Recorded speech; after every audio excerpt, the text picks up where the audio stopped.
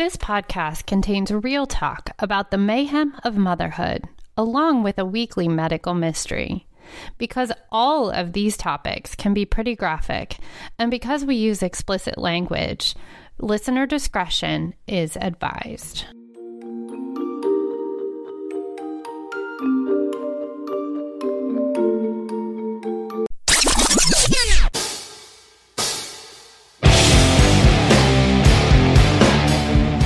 Welcome to the Motherhood, Mayhem, and Medical Mysteries podcast. On this show, we are not attempting to solve the major medical mysteries of the world or tell you how to raise your kids.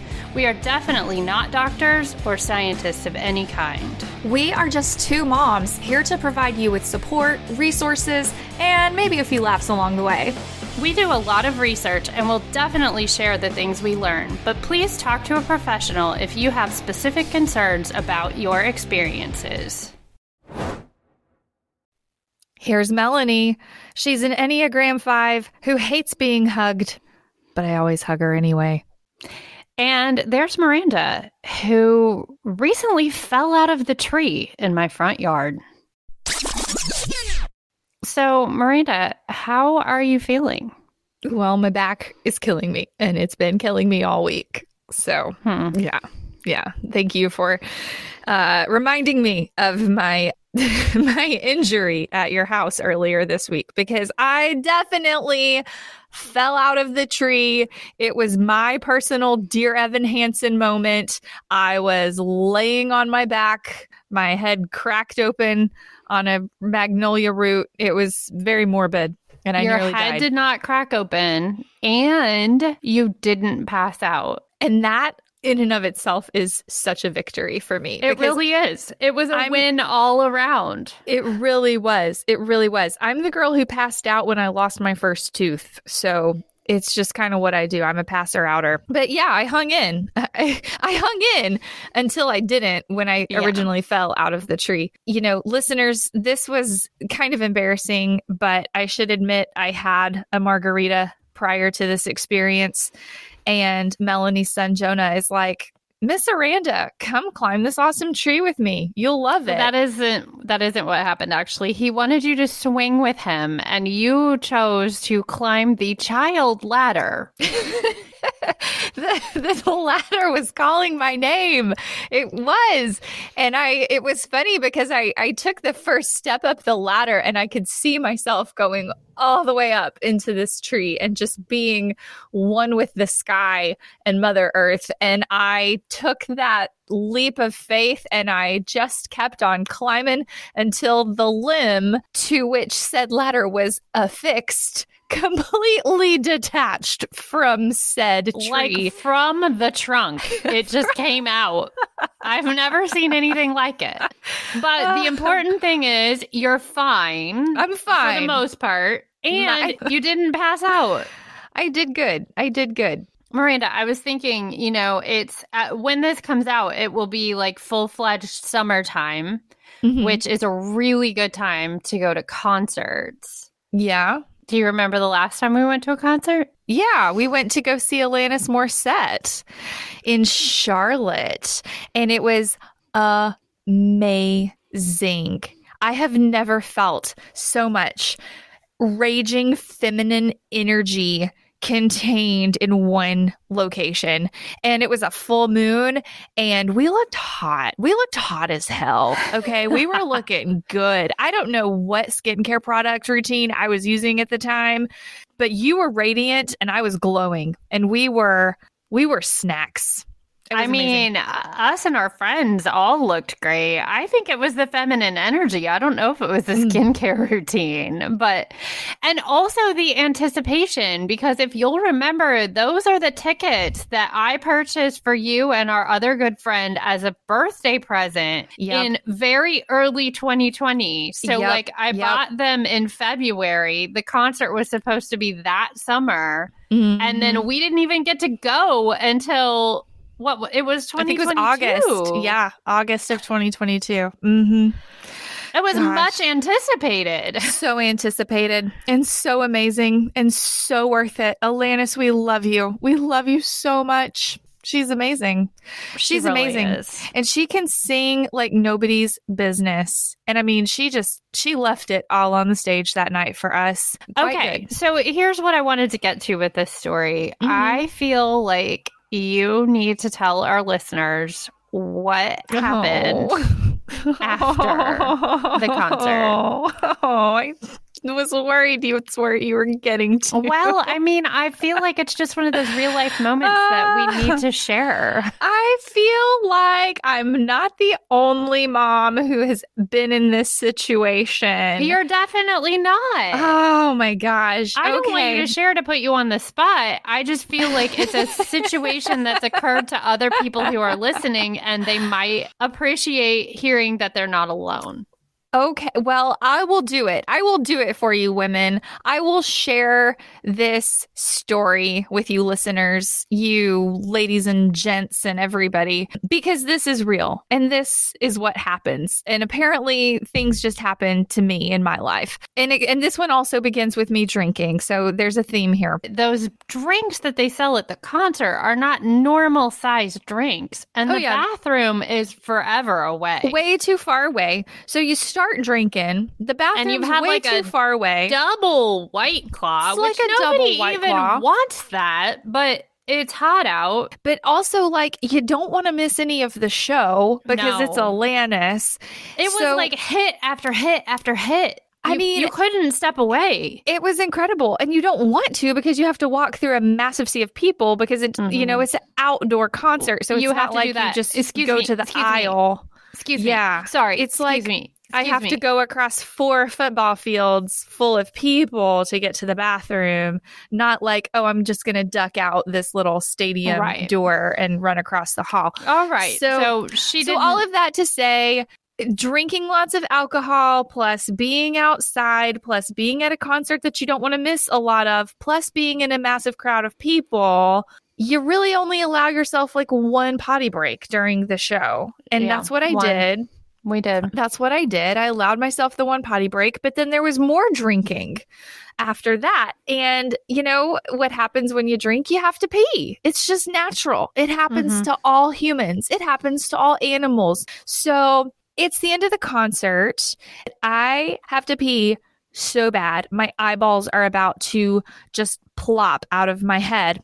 And our whole group is like ready to go. And apparently like nobody else has to pee. Everybody else is like so chill. I don't know how you guys do it with your steel bladders.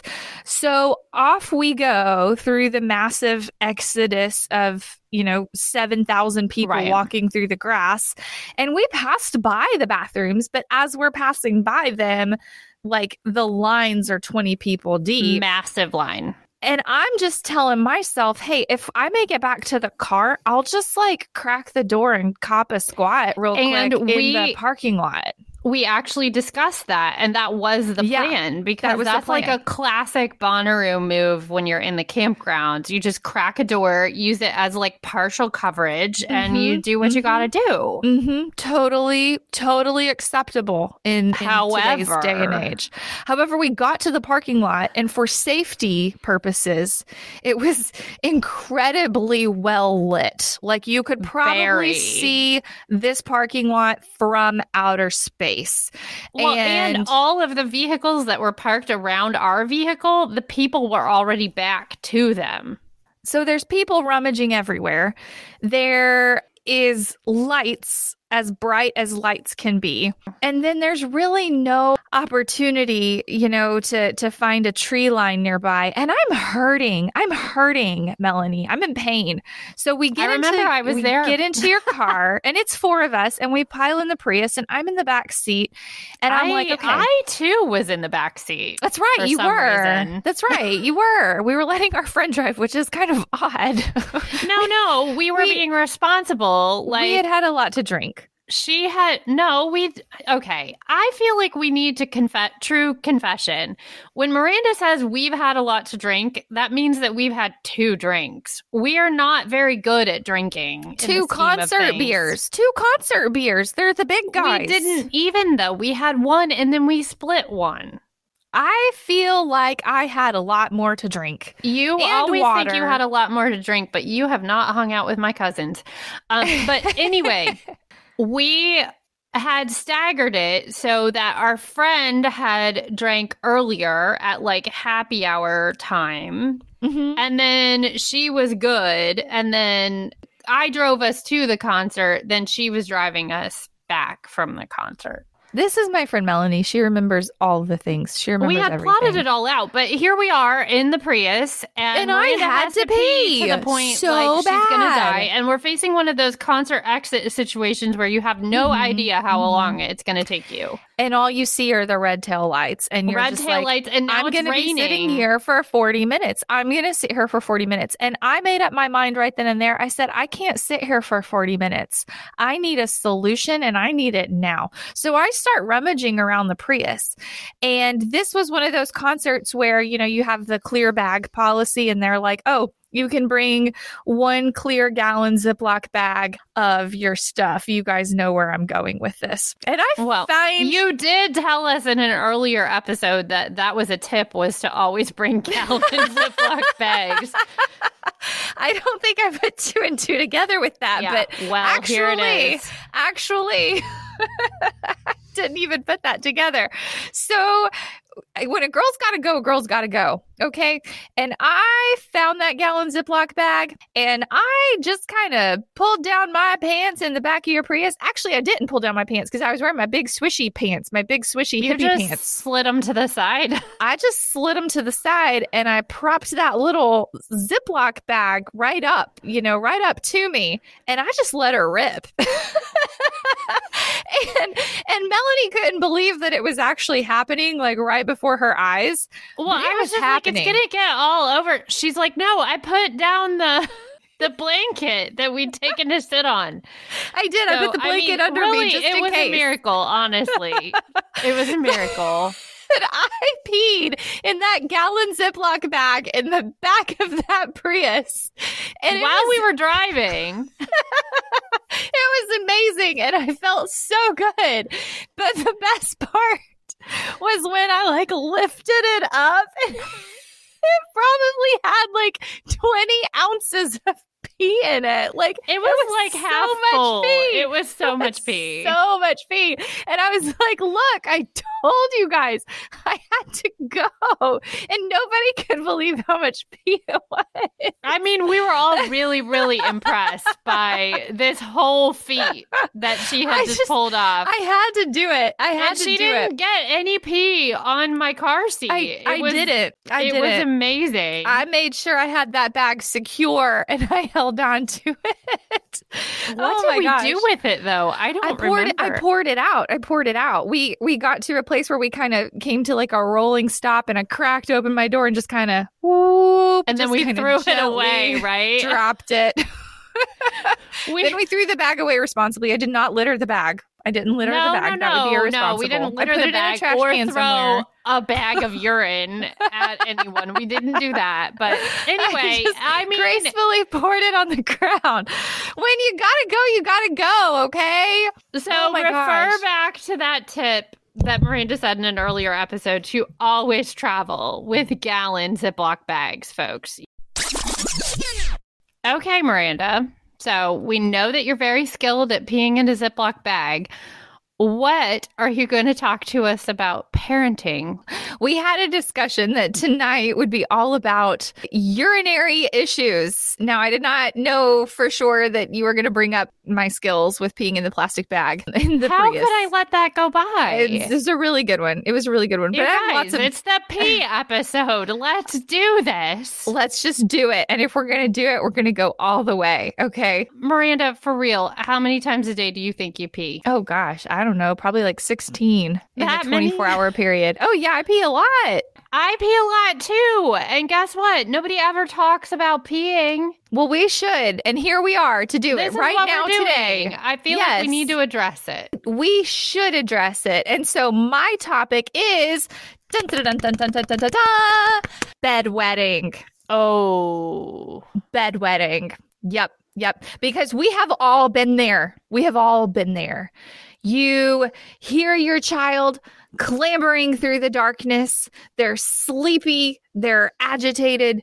they're severely confused, and you're like, what is going on? And you stumble out of bed and you scoop them up, only to realize that they're soaking wet with soaking hot, wet, stinky, and the smell of urine is permeating your nostrils. It's the worst. And then you have to peel the sticky, stinky pajamas off their little legs. Ugh.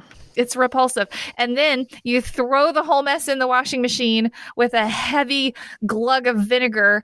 And, then you kind of get to that point where you're like, okay, how bad is this situation? Do we need to do like a once over with a baby wipe? Or are you like overly ambitious and going to throw them in the shower in the middle of the night? I opt for the baby wipe option, but I know there's some folks out there that are like, oh, you're going in the tub after this. That's not me. I'm going back to bed. You have to go to work in the morning. Well, and that's what happens. It's like you take care of the kid, then you have to remake the bed with clean sheets, or if you didn't get around to washing them the last time, it's like a beach towel situation, or like a blanket situation. And then your child is completely wide awake. You put them back down, and then you go back to bed, and you're just staring at the ceiling for like the next 98 minutes because you have to get up and go to work. That's what happens. And it happens to us all, and we hate it. Yeah. So what is this nemesis that we face in the middle of the night, you may ask? Nocturnal enuresis. Yeah. Oh wow. Or enuresis. I don't know. I don't know. We're so good at this. Nocturnal enuresis. Hold on, let me get Siri to say it. I think it's enuresis. Enuresis.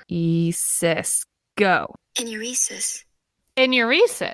Nocturnal enuresis. It kind of sounds like an insult, like enuresis, Melanie. I know, right? A little bit. Oh my gosh. So for some of our kiddos, it's just a stage. For some of our kiddos, it may be a whole lot longer. Did you ever wet the bed when you were a kid? No, I did not. It was not a problem. I'm serious. I've asked my mom. I didn't. Are you kidding me? You never wet the bed. You never wet the bed. No. Ever. No. Oh my gosh. Well, I definitely wet the bed. and the plastic bag. So I wasn't like a habitual long-term bedwetter, but I would have my moments. And the funniest moment was I actually shared a room with my sister. And so we slept in the same bed. She's 5 years younger than me. And I definitely peed in the bed one night. I was maybe 8 or so, and it was just like an accident. And I totally blamed it on my sister. You did not. I did. So I went to go get my mom out of bed, and I was oh my gosh, you evil older sister. I did. And I was like, Morgan peed the bed. Oh my gosh, I am so sorry, Morgan. And so my mom leaps out of bed to come handle the situation. And Morgan's laying there completely dry, sleeping like a baby, like a little 3-year-old angel. And my mom's like, if Morgan peed the bed, why are your panties wet? Enuresis, Miranda. Enuresis. What a mess. Call Mom. She knew what was up. So the thing is here, bedwetting is super common. Up to 20% of 5-year-olds and 10% of 10-year-olds will wet the bed regularly. And typically, year over year, there's a spontaneous remission rate of about 14%. So of those kids that are continuously wetting the bed, or every year, 14% of those will remiss and not wet the bed anymore, if that makes sense. That's good. That sounds promising. Yeah, it's kind of, a lot of kids just kind of grow out of it. We'll talk about that in a little bit. But daytime wetting is less common. This occurs in only about 5% of children, most of whom will also wet the bed.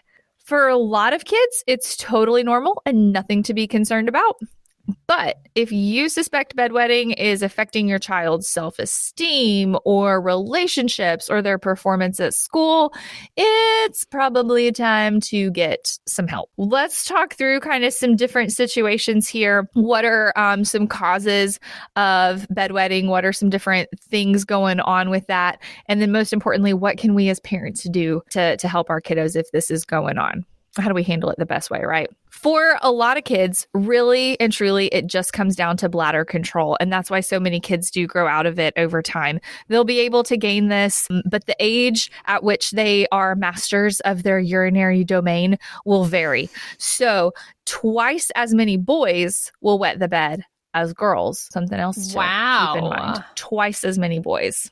So I know that it is mostly boys. Like amongst my friends and family members, the boys tend to be the bedwetters. And I wonder why that is. I didn't find any specific research as to what made the difference with that, but I'm very curious about that. I'm curious about that as well, but I always remember, do you remember in Home Alone, like Kevin didn't want to sleep in the attic with his cousin because his cousin Fuller, because he drank all the Pepsi and always wet the bed. He always wet the bed. Like, I mean, it's one of these things, like, people know about it, you know? So there can be a lot of reasons why kiddos wet the bed. Most commonly, it's just brain development. It just takes a while for the brain and the bladder to get on the same page. And again, that's what typically will come with time and with age. However, some kids don't produce enough anti-diuretic hormone, which is ADH. This Interesting. So there's actually a hormone at night that tells the kidneys to make less urine. Okay. And there is some scientific evidence that some kids who wet the bed release less of this hormone while asleep. And of course, if they're not producing enough of it, then they produce more urine. That leads to more bedwetting. Okay, that makes sense. Yeah, interesting. I didn't know it was like a hormonal process either, but I had lots no of idea. hormonal things happen at night. So I'm kind of not surprised to see that. Nightmares, night terrors. Probably heard of that one. For sure. Mm-hmm. Another really common one is trauma. A child who's experienced I was actually going to ask you about that. I was hoping you were going to mention it because I know that is one of the initial questions if you have if you're trying to work with a child that has some trauma. Bedwetting is one of the main symptoms that they always mention. But even beyond serious cases of trauma, even just change in life events or disruptions of routine can cause this, which is why a lot of kids, sometimes they'll be totally fine. But if they go to a sleepover where they're off the normal routine, maybe they're staying up later, maybe they're drinking more sugary drinks right before bedtime, they're not going potty right before bed because they're excited to be with their friends, they're more likely to have an accident in that type of environment. Right. Anyway. And I had a friend who their family had moved just to a new house. Like the whole family moved, but it was just a different environment. And he started bedwetting again. We went through that with Fisher because, we moved 3 times while he was potty training. And so we were in 3 different houses. And so it was like every time we moved, we had to start completely over with potty training him. It was like he completely regressed. And it was just being off the routine, having a different bedroom, having a different bathroom, having a different route to go. All these little tiny things affect, these tots so much. Recent illness, including UTIs or medication side effects, can cause bedwetting. So, and it didn't go into specifics on that, but I think probably medication side effects that cause increased drowsiness or sleepiness are probably most likely to blame with that. Some kids can just be deep sleepers. And if they're just in a more deep sleep cycle pattern, their brain may not be getting the signal that their bladder is full. So that could be something going on too. And then this is super interesting. So of course we know diet can come into play here. Drinking too close to bedtime. Right. can definitely be an issue. However, constipation can also cause bedwetting. Really? Because if your like bowels are full, it's putting pressure on your bladder. So, and that's something I've had to kind of pay attention to my son with this, because if there's any kind of irregularity going on, it comes out in a lot of different ways, right? Like, oh my gosh, if your child is constipated, especially once they're like toileting independently regularly, you may not be as aware that that could be like an issue. But if your child's like especially irritable or uncomfortable or doesn't want to be touched or like lethargic, it literally could just boil down to constipation. Yeah, that's a good point. It really is. I mean, it affects everything. It can cause a lot of issues. Now, we mentioned diet. So there are some things with this here. Acidic foods, milk, sugary drinks, and food dyes have been linked to be like irritating to the bladder. And so if your bladder's irritated or like an inflamed, you may be more likely to have to pee more frequently. So you can pay attention to some of those things. So all of these are causes, lots and lots of different causes or possible causes for bedwetting. And considering all of these, we need to kind of understand there's really two types of enuresis or bedwetting. There's primary and there's secondary. Oh, nice. Yeah. So let's get into, I feel like I'm doing the medical mystery tonight. You kind of are, because that's just like the insomnia. Insomnia had primary and secondary. So here we go. And you know what? Insomnia could be related to bedwetting and vice versa. So who knows? Well, I don't want to interrupt your flow, but go for it. So primary enuresis refers for children who have never achieved 6 months of continuously dry nights. So they're still learning. They're not there yet. So 6 months is kind of the time frame. Yeah, that's kind of where you would examine this if you were talking with your pediatrician, and they would probably ask these questions. Now, secondary enuresis, and this gets really interesting and kind of goes back to the trauma. This refers to children who previously attained at least 6 months of dryness, but now they've relapsed. Oh, so they've done it, but now they're not doing it anymore. Correct. Like all of a sudden your child starts spontaneously wetting the bed at like age 9 or 10. That's secondary enuresis. And that is really more cause for concern than the primary, right? Because the primary, hopefully they'll grow out of it. Hopefully it's a stage. Do what you can with all these different causes and monitoring symptoms and things like that. But the secondary really gets our attention.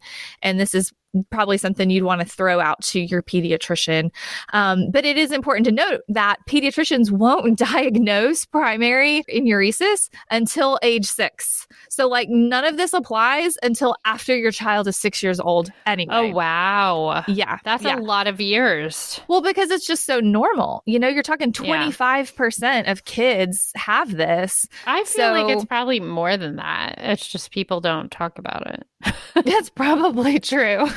What? My child doesn't wet the bed. My child is perfect. Franz, bring me my jewels.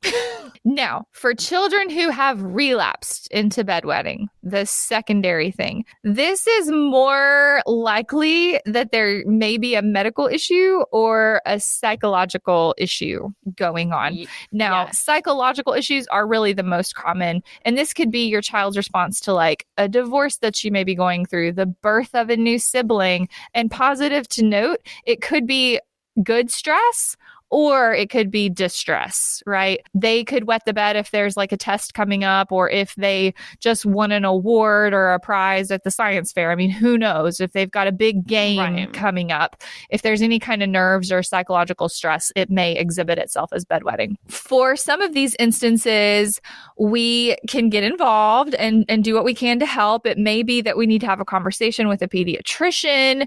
We may need to, involve a counselor. There's lots of different options. It's just really important at the end of the day to make sure we're getting our kiddos the help that they need. I want to talk about a couple of studies here that I thought were really interesting. So there were some studies that found empirical evidence for increased behavioral problems in bedwetting children. And these studies were repeated in the late 1990s, in the early 2000s, and in the early 2010s. And they all kind of arrived at the same conclusion, which is that typically children who wet the bed have increased rates of behavior problems. So there definitely is a correlation there.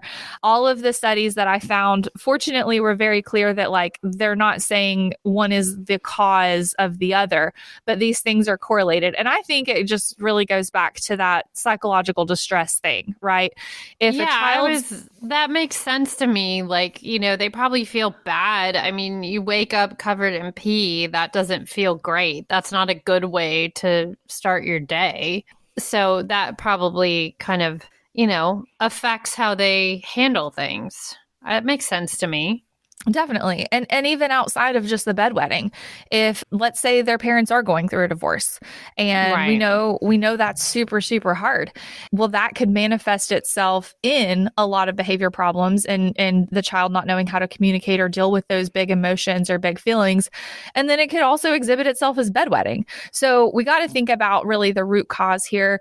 There was an interesting article I found that was investigating whether or not bedwetting is more likely in children who have ADHD. And there have been previous claims that kids with ADHD are more likely to wet the bed. That's kind of been debunked from the research that I found. And it kind of just goes back to behavioral issues, right? If kids aren't dealing with their emotions properly or they're acting impulsively or all of these things are going on, they could be under undue amounts of stress or anxiety. That anxiety is what is causing, you know, the bedwetting issues and not necessarily the ADHD itself, if that makes sense. It does. So lots of really interesting information out there. Of course, every kid's going to be a little bit different. And that's where you have to kind of check in with your instinct as a parent and determine if this is baseline or if something is going on. Because there also was a really comprehensive study that was published in the Journal of American Medical Association, which is JAMA, found an association between bedwetting and delays in developmental milestones. So they did find supporting evidence that bedwetting could be indicative of possible delays in developments of the central nervous system. So maybe it's a nervous system thing. Yeah, or something to do with your muscular skeletal system, all of these kinds of things. There are some medical issues and genetic issues that can cause an increase in bedwetting. A lot of those are related to muscular function and your neuromuscular system, but that's probably not the only sign in those cases. You know what I mean? There's probably other symptoms and other signals going on. A lot of times these things are super, super rare, but if your mom alarm is going off, it's worth bringing up to your doctor. It's worth looking into and asking about. Definitely. So don't think, oh my gosh, my kid's wetting the bed. They have a genetic disorder. No. We did not say that.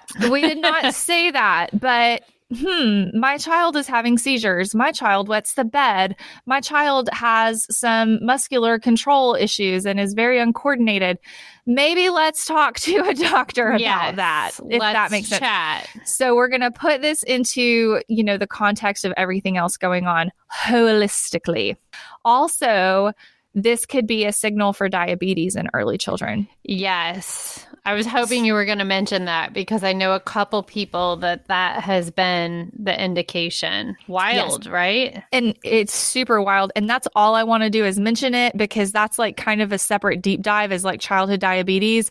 Again. And that is on my list. We will get to that. And I will love for you to get to that and not me because you're the medical mystery girl. It was funny because when I got into bedwetting, I found a lot more on the medical side than the parenting side. But I'll get to the parenting stuff. But just know, again, this is one sign. This is one signal. Take it into context with everything else going on with your child and seek appropriate care as needed.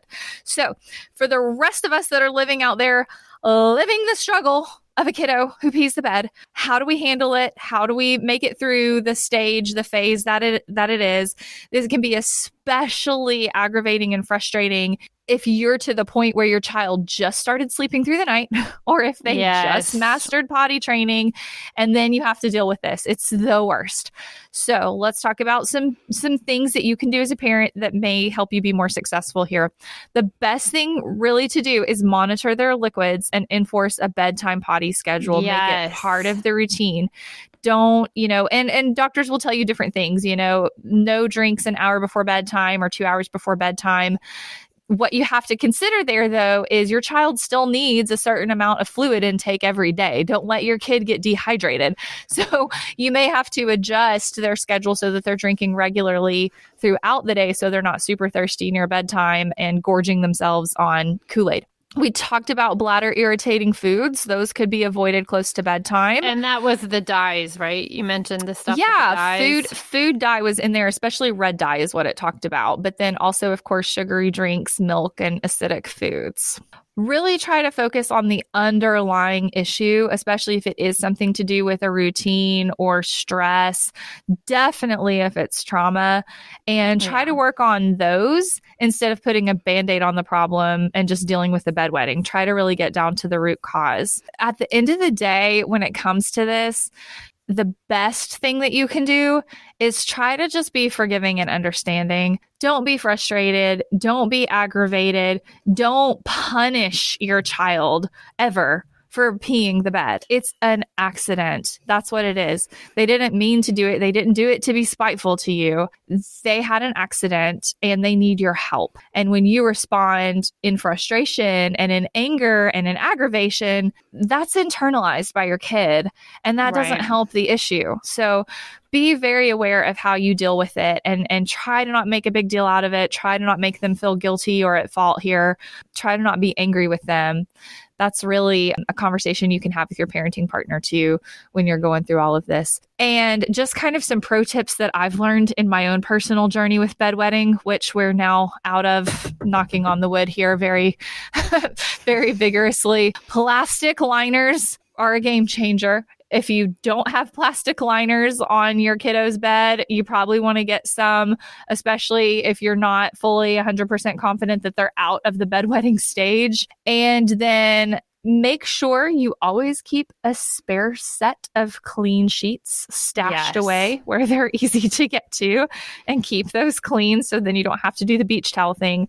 And I'm telling you, nothing gets the stench of urine out like good old fashioned white vinegar. I just throw it in the washing machine and it takes care of business. So that's kind of my whole spiel on bedwetting, my friend. I hope that was helpful for you. That was helpful. The only thing that I would add to it is I know you mentioned the amount of time like before bed as far as restricting drinks. I know that both of us kind of expanded on that a good bit. Like when our kids were that age, I want to say there was a period of time where I wasn't letting him have anything to drink for like over 2 hours, like almost 3 hours before he went to bed, because otherwise we were in a mess. It was going to happen. Yeah. And it's one of those things you have to experiment with.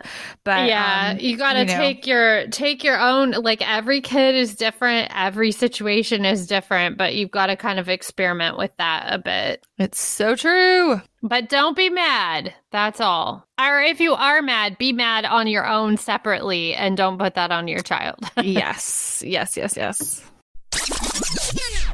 1, 2, 3. Tell me about your pee. Oh, I like it. We are going to talk about urinary tract infections, or UTIs. UTIs? A UTI. It is a riveting topic. I learned some interesting facts, and I really want to share them with you all. So, by definition, a UTI, or urinary tract infection, is an infection in any part of the urinary system. We'll break that down in a minute. Now, Miranda, from your own personal experience, what do you think of as symptoms of a UTI? Oh, I can tell you all about it. There's pain, there's itching, there's burning, there's pressure, your back hurts, you feel like you have to pee all day long, and every time you do pee, it feels like the flaming lava of Mordor is exiting your body. Did I miss anything? Honestly, that's a really good summary. The top symptoms are a strong urge to urinate that doesn't go away. And y'all have experienced this. I'm pretty sure almost all of you have. But it's like you pee and you immediately feel like you have to pee again. It's terrible. Bad. It's terrible. Oh my gosh. Then the burning, which Miranda mentioned. You have to pee often, but not that much comes out. So, yes. You know, it's terrible. A lot of times the urine looks cloudy. Sometimes it will even be, and this is terrifying. I haven't personally experienced this, but sometimes the urine will be red, bright pink, or cola colored. Ooh, cola colored. Ouch. Yeah, which I guess that is like a sign of blood in the urine, which is very serious. A lot of times it smells really strong, like it's not your normal pee. We talked about how many times we pee a day. Like, you know if something's off, and sometimes it's off if you have a UTI. Pelvic pain, I think you mentioned that too. That's a big one in women almost exclusively. One thing that I definitely wanted to mention while we're on this topic is that in older adults, and I'm talking people 70 plus, UTIs can be mistaken for other conditions. It can often make older adults seem confused about like their everyday life, like normal life. Like they have a normal life, but they're suddenly very confused. If an older adult has dementia, it can increase those symptoms dramatically, and they won't have any other symptoms except for that confusion. So if any of you are caregivers to your parents or grandparents, keep that in mind. If there's this sudden onset confusion, it could actually be a UTI, which I didn't get a chance to dig deeper into that, but I wanted to. Yeah. Well, and I've heard of that so often, especially for older women. UTIs can be really, really common. And then it gets really, it blurs the lines with like Alzheimer's and delirium and things like that. Right. So, for really sure. crazy. So here's one thing that I learned is that there are multiple types of urinary tract infections. And each type has different symptoms, which I was never aware of this. You can have a UTI that affects your kidneys. If that's what you have going on, you'll likely have a very high fever. You'll have back or side pain, nausea, and sometimes even vomiting. So that's almost like it's progressed really far. Yeah. But that's still a UTI. It's in your kidneys. In your bladder. So you can have a UTI in your bladder. And that's usually the pelvic pressure feeling and the frequent need to pee, blood in your urine, or like lower belly discomfort. So that's bladder. The urethra, if you have a UTI that's just in your urethra, that's the burning when you pee. Or sometimes there's like a discharge, which is gross, but it happens. We've all been there. So the causes of UTIs, and this got kind of interesting as far as I'm concerned as well. UTIs occur when bacteria enters the urinary tract through the urethra, and then it begins to spread upward. So that's what I was saying. Like if it's all the way to the kidneys, it's spread all the way through. Now, the urinary tract is actually designed to keep bacteria out, but occasionally its defenses will fail. And that's when you end up with a UTI. And then that's when the bacteria can get into your urinary tract and turn into an infection. Now, of course, us lucky women, these are much more likely in women than they are in men. And we'll talk a little bit more about that in a second. But An infection in the bladder, like I mentioned, the 3 different types, kidney, bladder, urethra. An infection in the bladder is usually caused by our old friend E. coli, who can also cause some issues at your picnics. That type of bacteria is commonly found in the GI tract. Sometimes other bacteria are the cause. So I don't know if anybody's had like recurrent UTIs, but they usually do test it to figure out what bacteria is causing it if you have a recurring issue. Having sex. Fun times. Having sex can also lead to a bladder infection. So that's interesting. Now, which is why you got to pee afterwards, right? Right. Does that help? We'll get to the tips in a minute, but that is definitely one of them. Now, all women are at risk of bladder infections, largely just because of our anatomy. In women, our urethra is close to our anus. Men don't have that problem. And the urethral opening is also close to the bladder. So it's not very long. Like your urethra is short. So it's a short trip, if that makes sense.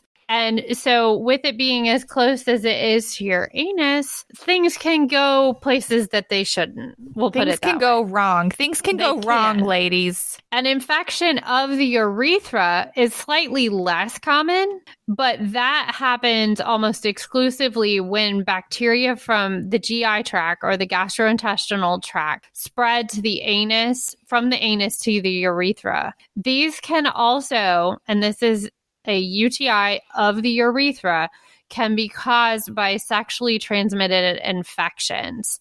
And that includes herpes, gonorrhea, chlamydia. So that happens because the urethra is close to the vagina. So not only is the urethra close to the anus, it's also close to the vagina. So all sorts of things can get in all sorts of places that they really shouldn't be.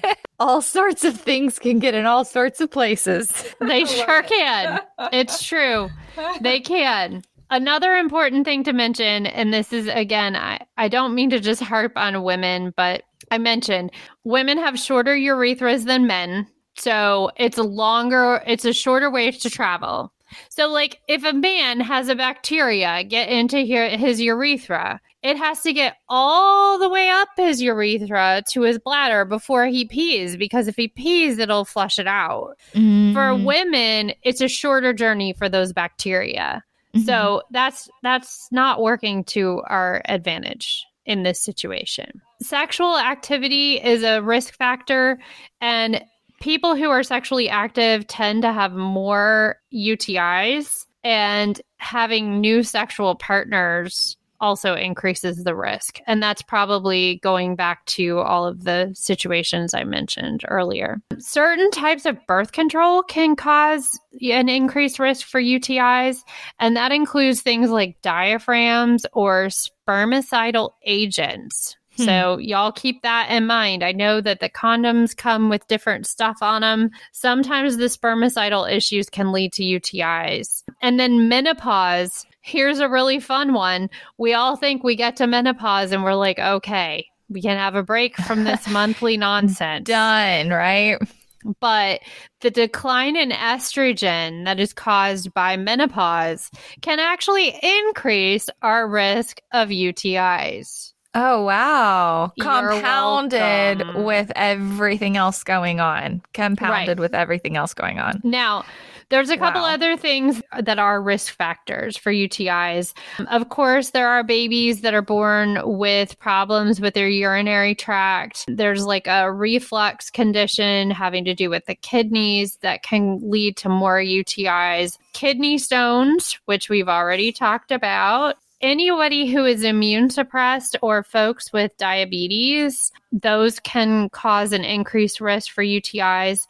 Or folks who have to use catheters on a regular basis. That would be, people with neurological problems, or folks who are paralyzed or have other urination issues. And that's simply because something's going into the urethra and it could have bacteria on it. It could introduce something there, yeah. Exactly. And then, of course, anyone who has recently been treated for a urinary issue, if you've had something, it's it's likely that it could happen again.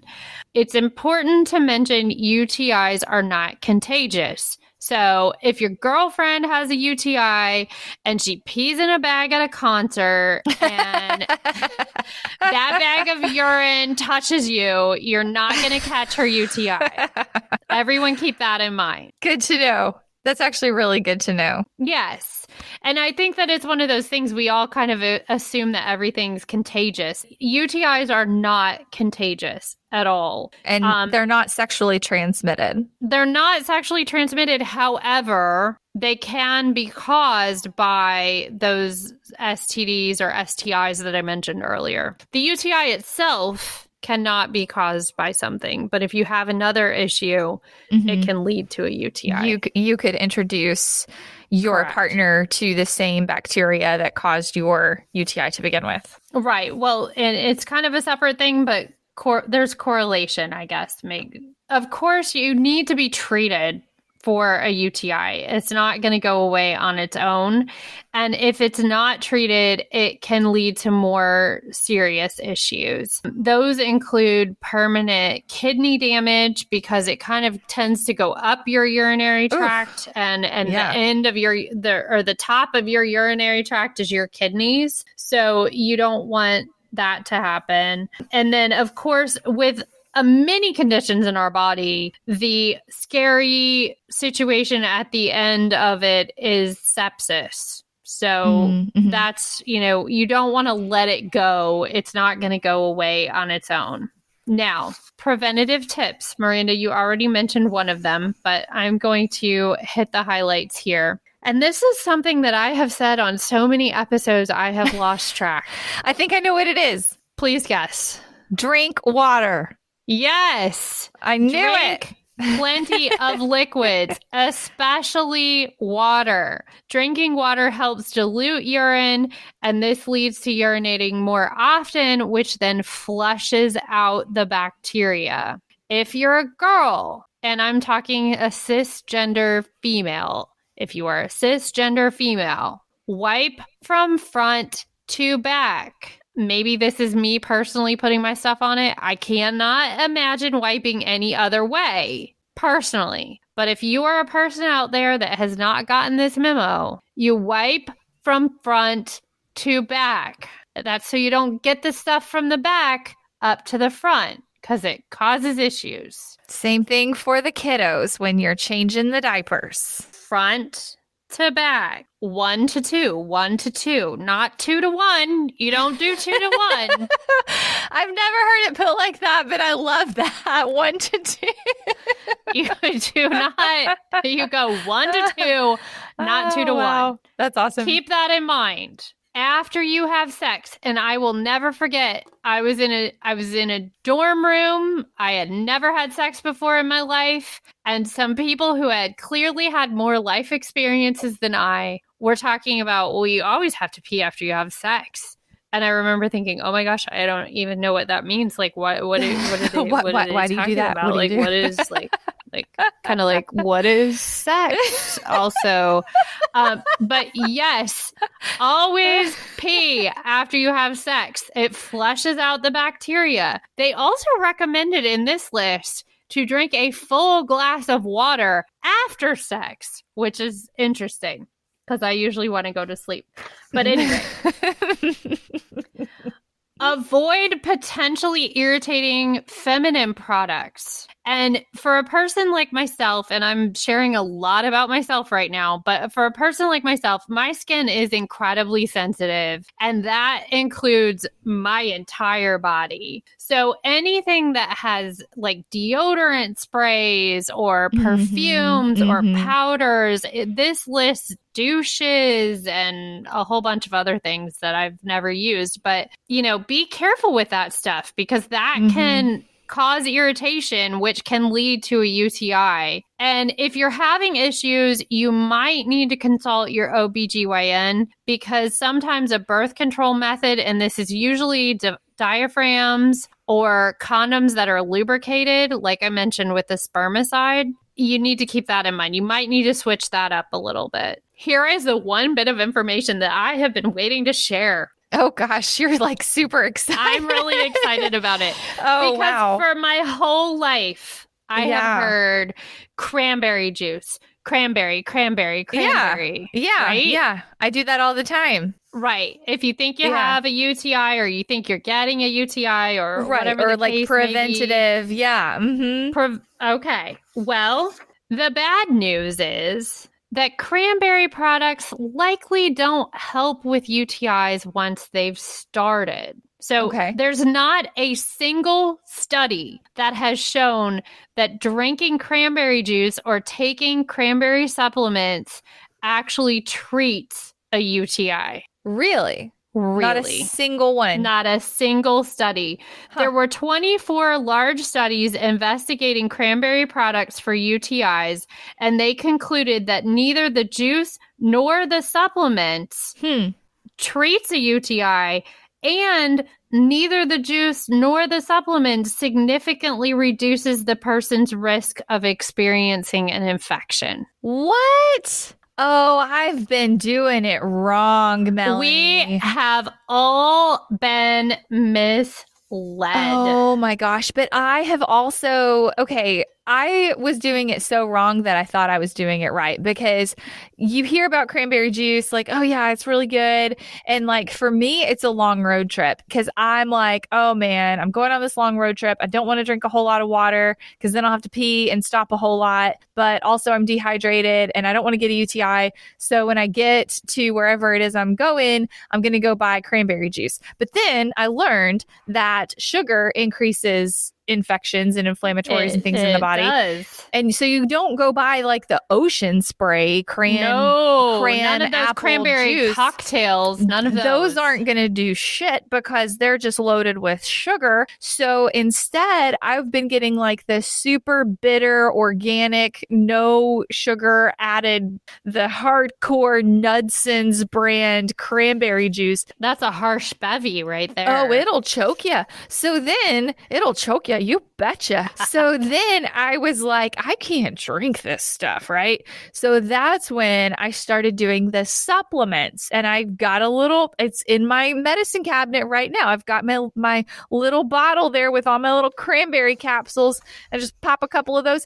You're telling me that's useless. It's useless. Well, okay. Here's what I will say. The evidence is mixed on whether or not there's prevention. There is solid evidence that shows it does not work as a treatment. So if you think you have a UTI, forget the cranberry. It's too late. It's too late. The bacteria is already there. Oh, no. And it needs to be taken care of. Now, as far as, like I said, if it prevents it from developing in the first place, that evidence is mixed, and they're not even certain of what the mechanism might be that would actually work to help prevention.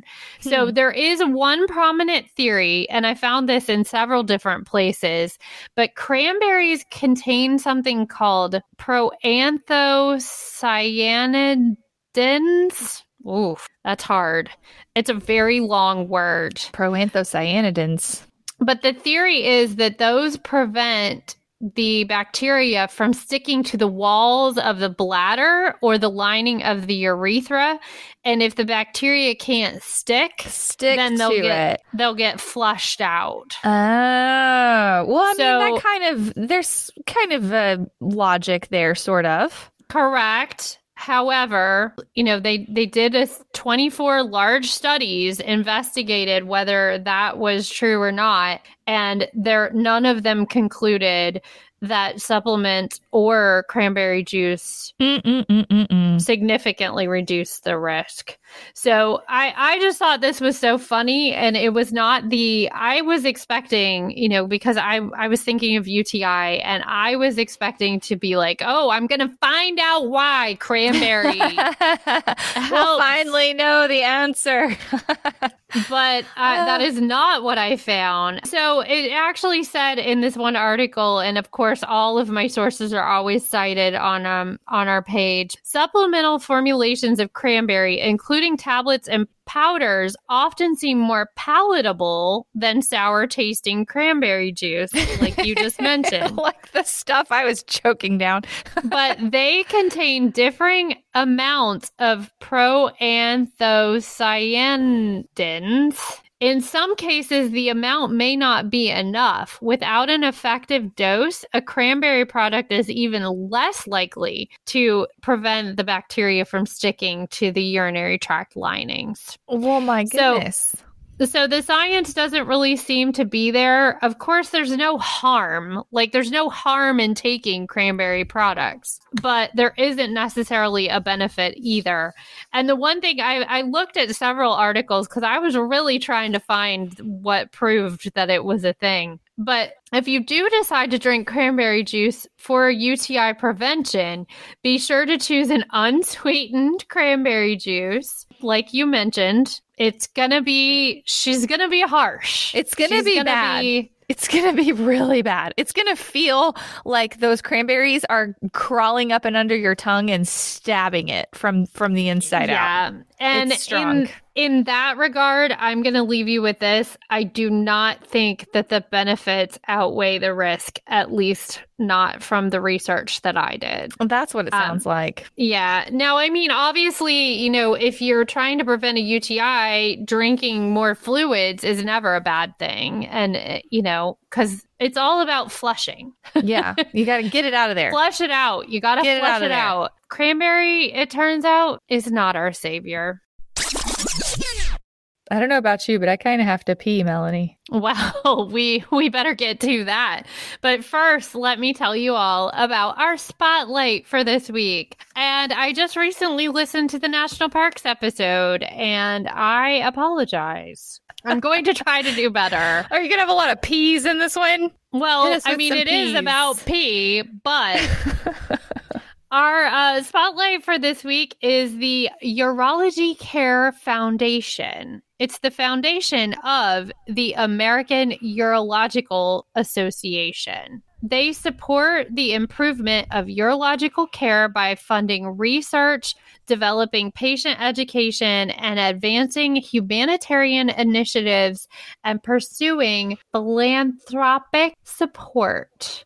So they're trying to make everybody pee better. Their website is www.urologyhealth.org. So y'all check them out. And now I have to share my conspiracy theory on the cranberry lobby and how brilliant they were.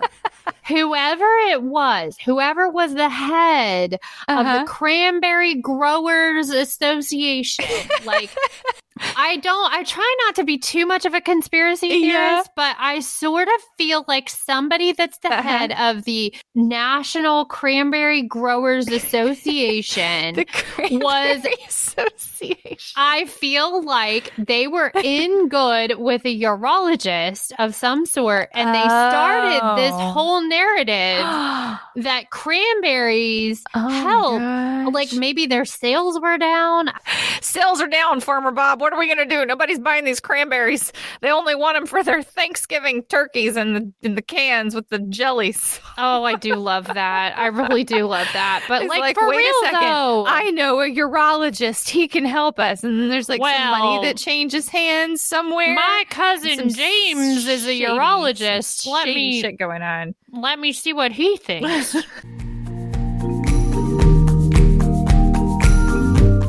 If you like what you hear from us, be sure to follow our show. And if you really like us, you can leave us a review on the podcast platform of your choice. We want to be friends with you. Connect with us on social media by following @Mother Mayhem Podcast or email us directly at mothermayhempodcast@gmail.com.